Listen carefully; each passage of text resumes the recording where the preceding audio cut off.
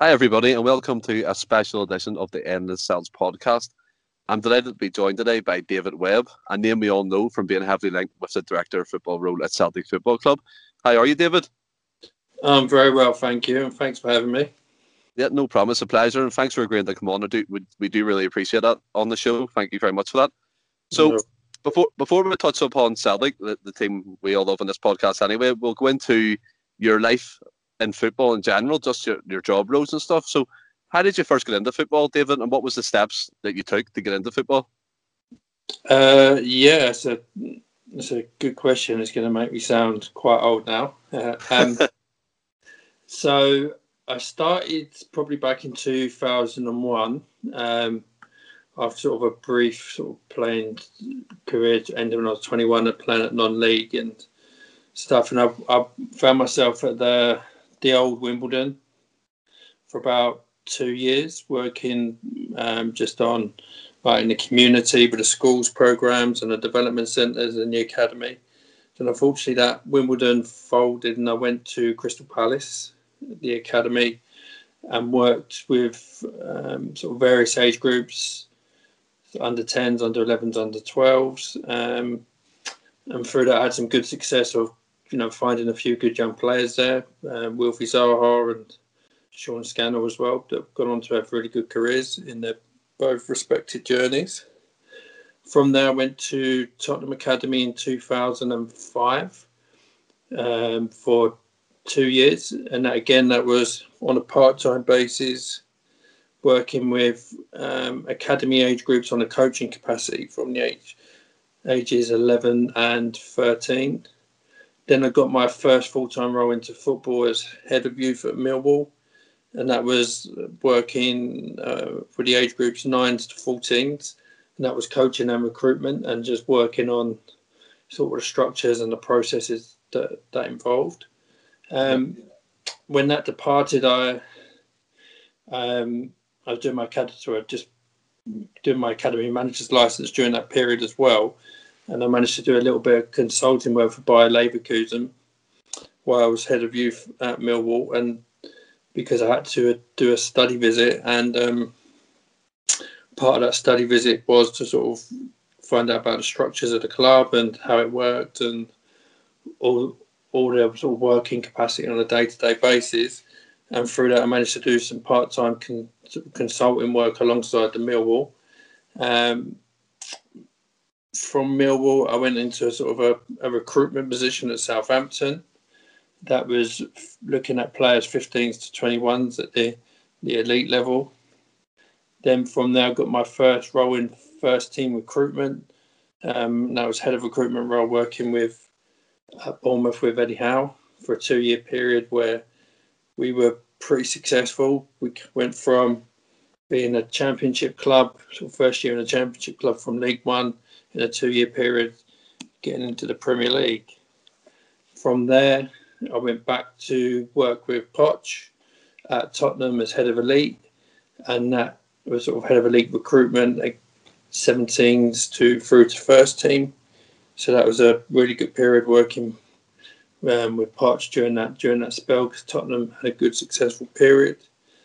Then from there, I went to Sweden as a technical director of a club called Östersund, where Graham Potter sort of made his name before going on to Swansea and Brighton. And during that period of Östersund, Huddersfield took me out of my contract and in the director of football role with them. And that's where I was for the last year to currently sort of where I am now on a little bit of a break.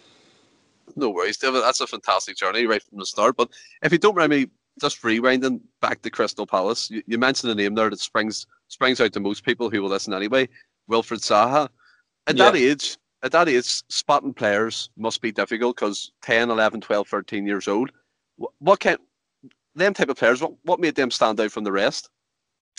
Well, with someone like Wilf, he was, I was the under 11s coach, I think, at the time. And it was a newly formed team he played for, which was in, if anyone knows, sort of district football in England, especially on the southeast. There's a league called the Tandridge League, and there was this newly formed team called White Horse Wanderers, and they were sort of started right at the bottom of the sort of third division, and it was based in an area called in West Croydon, and my little cousin played for the team, and I remember him saying to me, he said, "We got this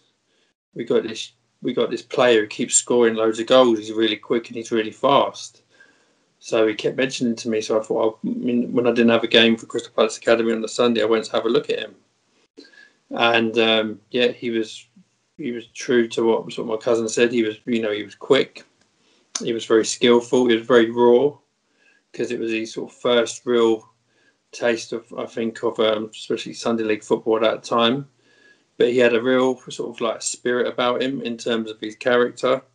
He was sort of kind of a street kid, so he had that fighting mentality. He scored about 5 goals.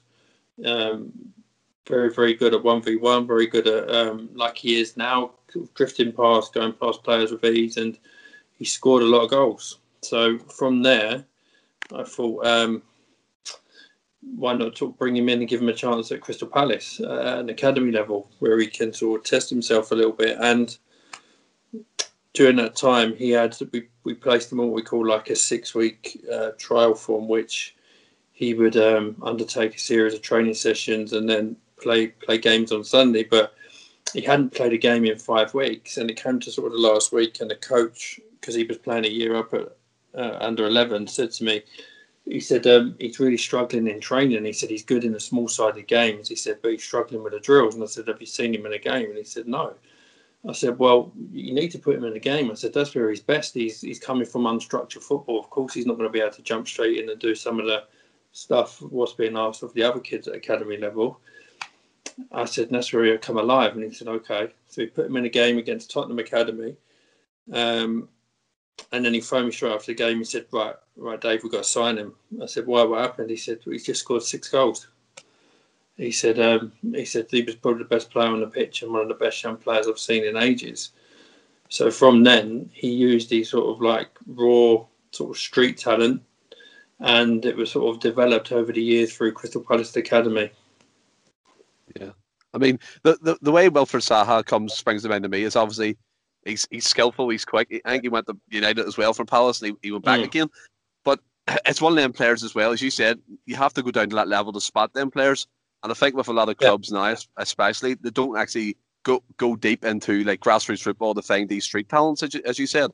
But see, in terms of the different structures within the clubs you've been at, so Osterton, Spurs, Bournemouth with Eddie Howe, from the league clubs to like the likes of Osterton in Sweden, what differs? What type of remit do you have with that club compared to like an elite level club?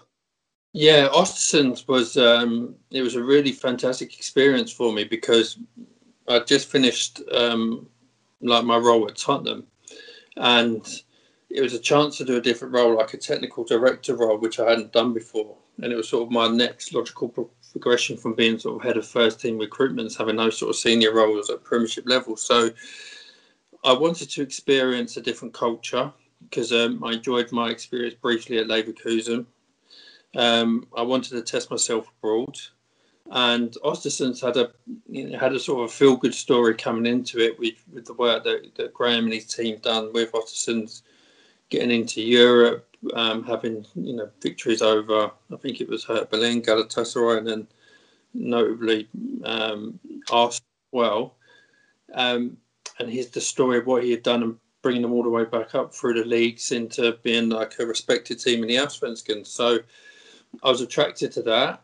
I was attracted to the project, and the remit was at Ostersund's was to find players that, like, talented younger players, probably age demographic between sort of 17 and 21, 22, that had probably at the ages of 15, 16, 17 had showed loads of promise and potential, but hadn't quite fulfilled it, and had been at big clubs and maybe had a small taste of a first team experience, but hadn't quite made their name in the game yet. So it was giving these talents more or less a chance to restart their career in a completely different environment. So that's what I really enjoyed, because we brought some English players over, players like Charlie Colkett, who'd done really well there. Ravel Morrison came back from Lazio, where he hadn't been playing too much.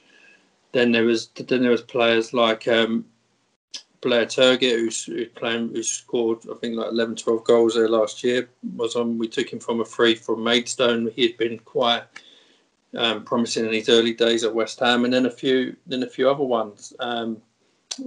They called Thomas Isherwood, who'd just been sold to a German Bundesliga club, had been at Bayern, and then he found himself at Bradford when we took him, still only 20. Isaac Combo, I think, had been at Chelsea as a young player with Loftus-Cheek and Charlie, and then we managed to get him on a free. So we managed to sign. What was really good about that was we managed to sign 7 or 8 players on a sort of total budget of about 150,000. And asking them players then to go and compete on a first team stage in sort of in the big league in Sweden was quite an achievement, because it's the first chance for those young players to really showcase what they can do. So I was attracted to that sort of project of watching players that showed early promise in their footballing potential, then getting the chance to showcase it in a first team environment where maybe they wouldn't have been so lucky to do so maybe in England. So it was a very small club. I think capacity was about 10, 11,000. Had an English-speaking sort of coach, and Ian Birchall was a young coach to go from Graham.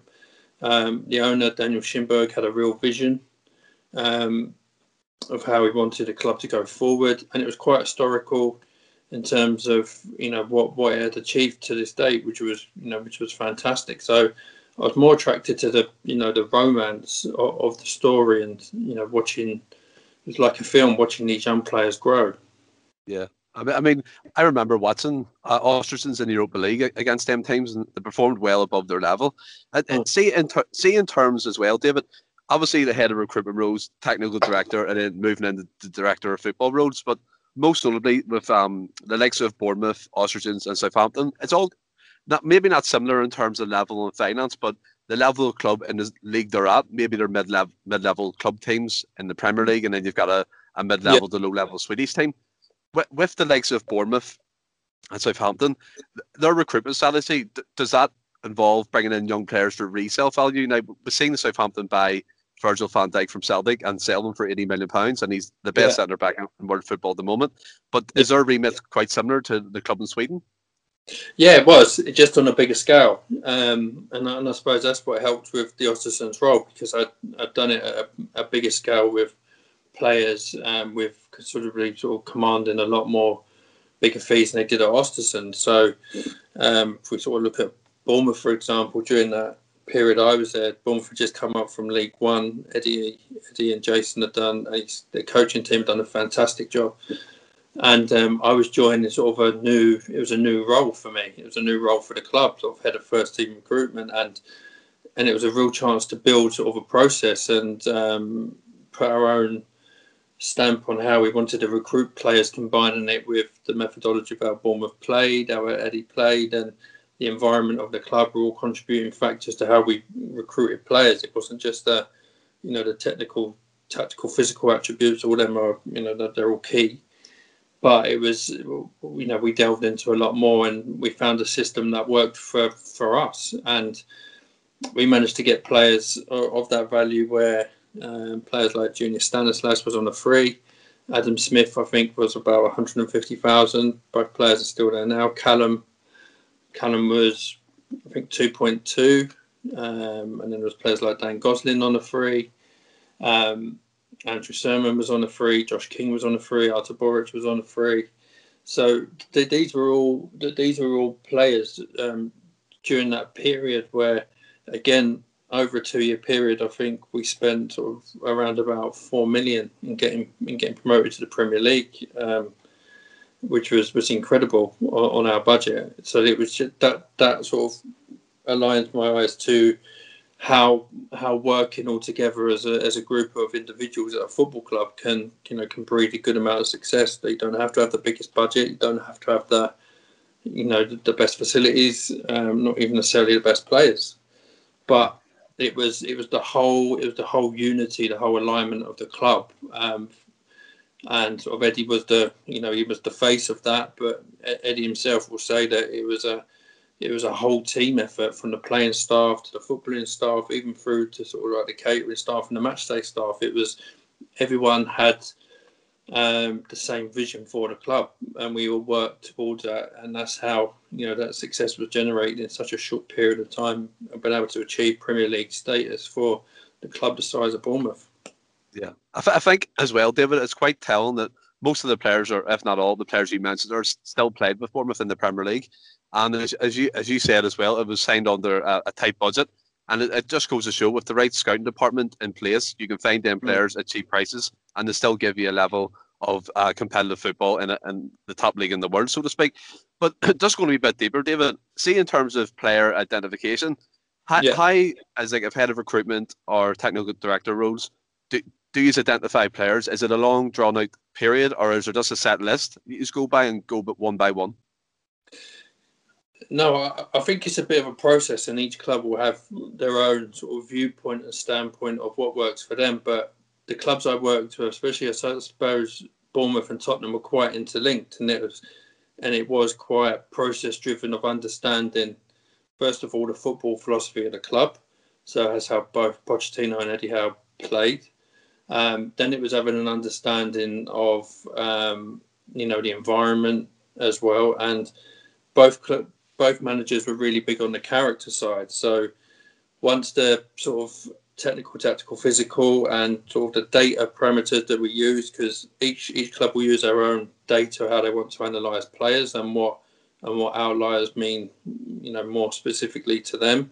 But the way we used it at both clubs was we used all of that in quite a skillful way, but we was really big on the character side, and then that's not always the easiest thing to find out, especially at the identifiable stage when you're looking at players. So, but I think it's to understand as a scouting department is understanding your club first and foremost. So your recruitment team has got to understand your club's objectives, the environment, what it wants to achieve, what it wants to identify on the pitch, what it is, and then once you've got the nuts and bolts of that, then you can start identifying sort of like your short-term, long-term, medium targets of players' position specific, sort of planning on those. So that could be a short-term fix or a long-term fix, but each of the clubs I was at, there was always succession plans, and that would be especially at Tottenham. So we had I had a really good academy, so we'd always look to see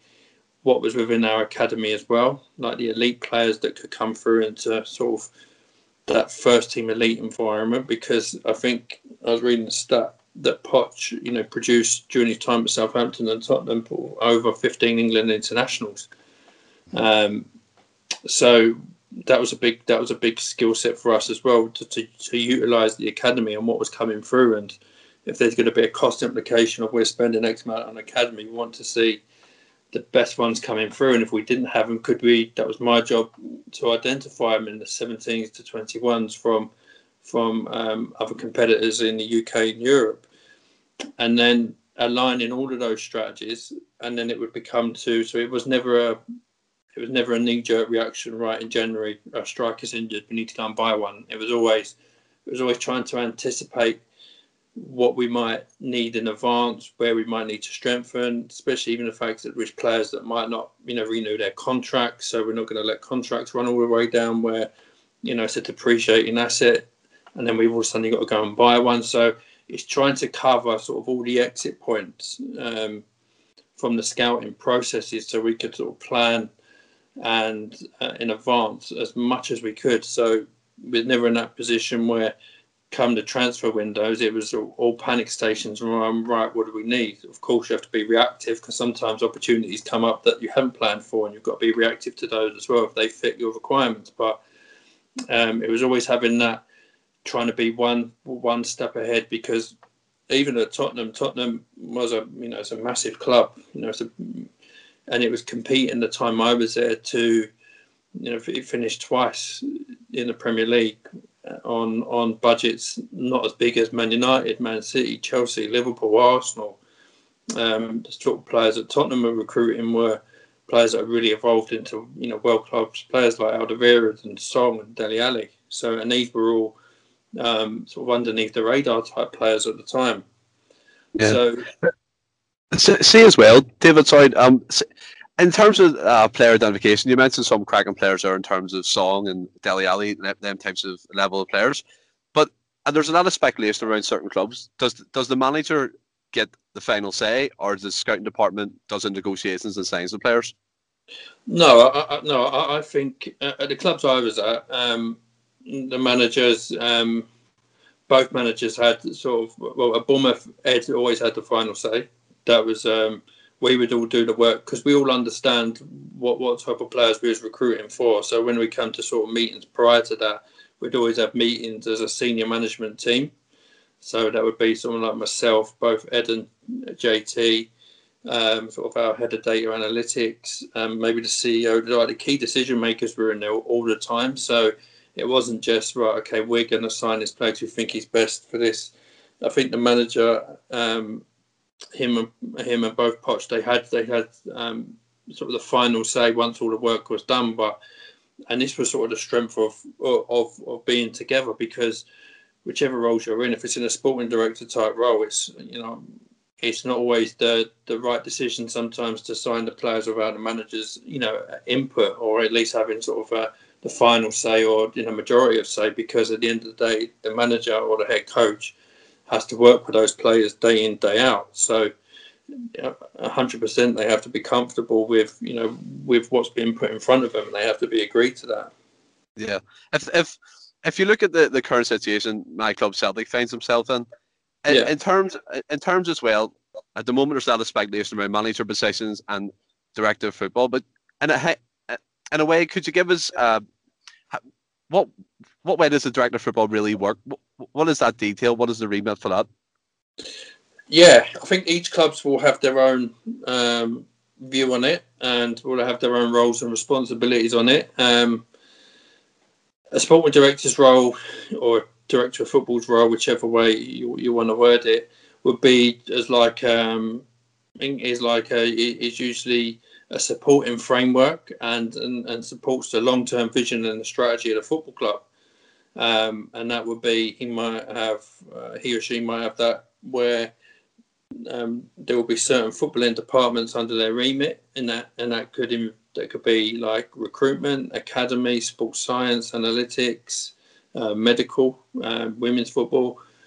It could have a combination of roles, but then also it's to support the head coach and the manager as well, and sort of what he needs, because he's going to be the manager or the head coach. The majority of his time is going to be concentrating with the first team and trying to win football matches and building and trying to build success on the pitch going forward. So the sporting director should work together with the head coach and the manager during that process, and sort of be that buffer in between them and sort of maybe even the board level, CEO, and the ownership. So, and again, it creates that that framework, that sort of management committee where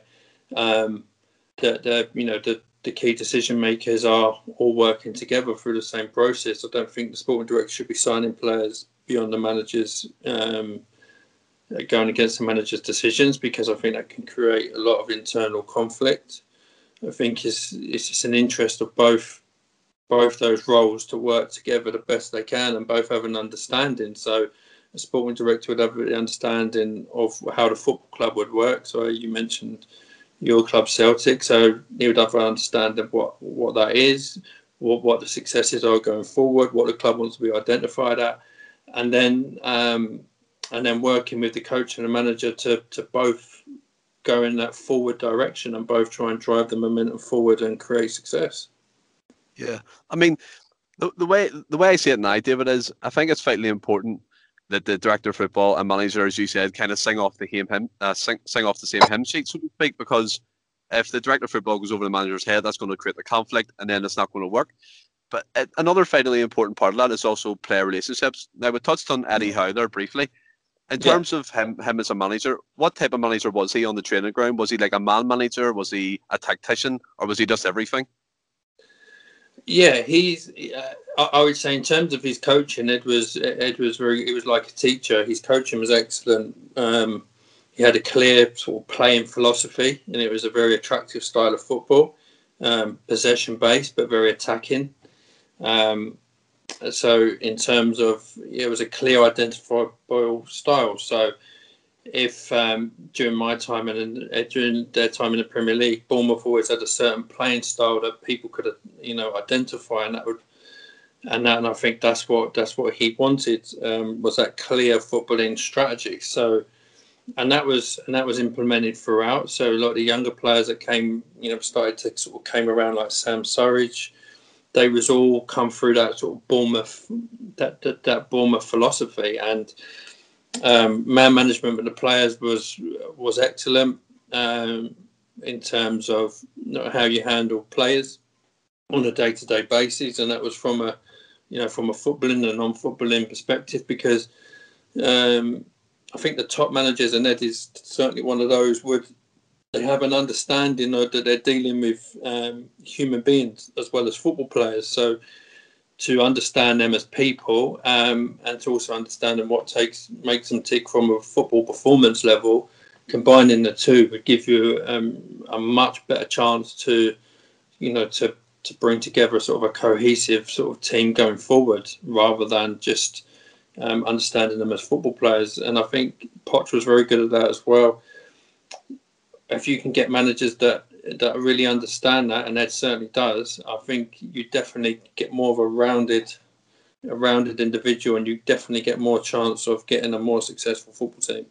Yeah, I mean, as you said there about Eddie Howe and yourself, what I liked about that, it's implemented throughout the whole club, throughout the academy structure. I think, in my opinion, I've touched on it on my last podcast, I think Celtic's downfall is every bit of the structure, and from first team to academy level, even down to underage teams. There's no structure of playing. There's no way of going. There's no thinking behind that. It's just kind of do what you're told, and then you'll see if you get in the first team after that. But as yourself, David and Eddie Howe keep getting linked with various roles at Celtic Football Club.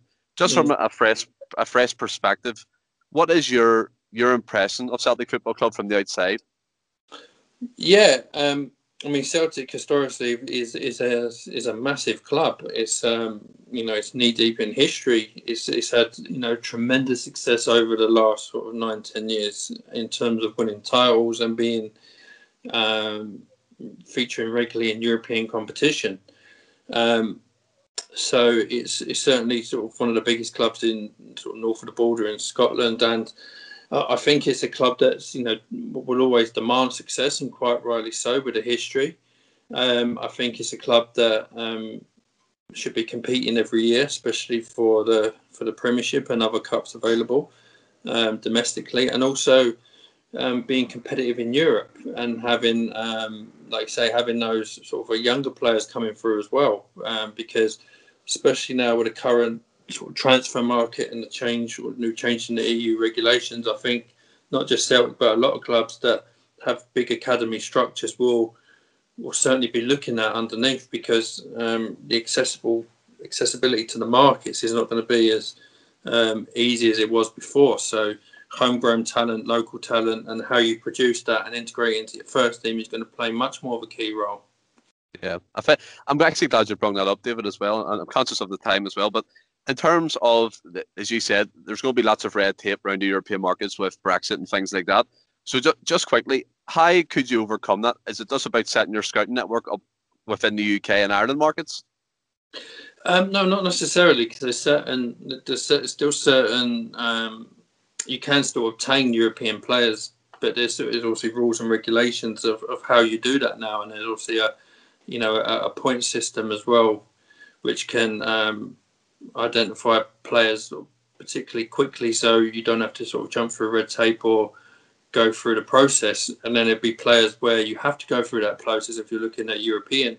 So it could, in my opinion, it will sort of it could focus more on homegrown and British talent, but also a club the size of Celtic will still have its eye on sort of the European players as well. So again, it's not going to be easy as accessible. So in terms of the recruitment, again, it's understanding the club, what the club's objectives are, the type of players that they're going to come in, the philosophy, the identifiable processes that you have on the pitch. Once you've got all those narrowed in, then you can start looking at the markets, wherever they might be, of where you're looking to identify, and obviously your financial parameters will contribute towards that as well.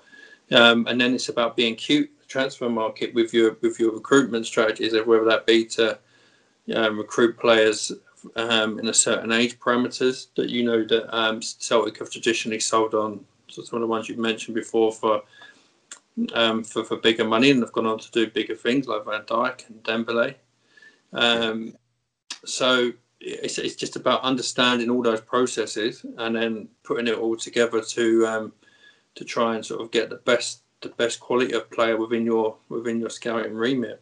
Yeah, I mean, I think it's quite interesting to say the point system of things, and I think it will be important for the youth academy to be set up properly at Celtic Park, just to get the youth players coming through, because at the moment there seems to be no pathway for them. There's been a lot of youth players leaving Celtic in terms of like young Jack Aitchison, Carmel Dembele is going to be leaving on a free, which is quite disappointing. But touching upon Pochettino and Eddie Howe, which one of them or any of the managers worked under did you have the best relationship with? Both of them as good as each other, I'd say, and that was for myself. It's so key to have a good relationship, especially when you're in that sort of first team recruitment roles and you're in that sort of making those decisions on sort of elite players. It's so key to have those good relationships with the first, not just the managers, but the whole of the first team staff as well, because sometimes, first team staff, like the first team coach, could come to, to watch certain games, especially if it's the goalkeeping coach or a specialist coach as well. Then it's having the manager and the whole first team sort of support staff when it comes to sort of decision making on players, have them all on side and on corner, and developing those sort of personable relationships are key. So for myself, I'm still sort of I would like to say that I have a good relationship still with both managers now. Yeah, I mean, I think it's fantastic. You've had a brilliant career, and the managers you've worked under have been absolutely world class. And I do appreciate yourself coming on, David. But just to end the show quickly here, we usually do a quiz, but I'm not going to do a quiz because it's only us doing. You beat me hands down. But could you give me a five-a-side team of players you've identified that you think would be a good five-a-side team? It's a good one. I'd say obviously I'm going to have to put Wilf in there from a younger age group. Yeah. I would say Song. Mm-hmm. I would put Dele Alli in there. Then I would put players like the younger ones, like some of the younger ones at Tottenham now that are coming through, players like Troy Parrott in there as well, because I think he's going to be sort of a potential success. And who else would I like to say? I'd say Callum Wilson. So Zaha, Song, Ali, Troy Parrott and Wilson. What a five-a-side team. Full of pace and power in that team anyway. It's very attacking. I think it'd be a bit exposed defensively, but sure, it's all about attacking football. I do appreciate yourself coming on, David, and thanks for coming on to the show. You're our first ever special guest on the End of Celts podcast, and I do hope we can hear from you again at some point, maybe in the future. But thanks very much, David. Thanks for coming on the show. No problem. It was a pleasure. Thanks for having me. No worries at all. And that's the show ended, guys. Thanks for listening. Until next time, Friday, when we do our usual podcast, we'll speak again. In the meantime, stay well and keep safe. Hail, hail.